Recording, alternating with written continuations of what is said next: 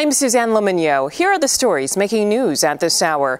An Indiana State Trooper is dead after he was hit by a car driven by a man trying to get away from police on the highway. Trooper James Bailey served with the Indiana State Police for more than 15 years. 42-year-old Terry Dwayne Sands is now facing charges in the trooper's death. Yet another downstate judge has ruled against Illinois' assault weapons ban. A judge in Macon County struck down the law, finding that it violates the Equal Protection Clause of the Illinois Constitution.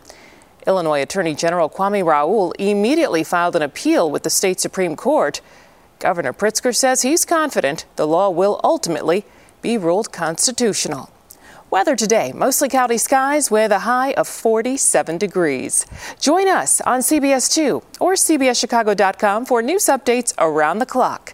I'm Suzanne Lemignot.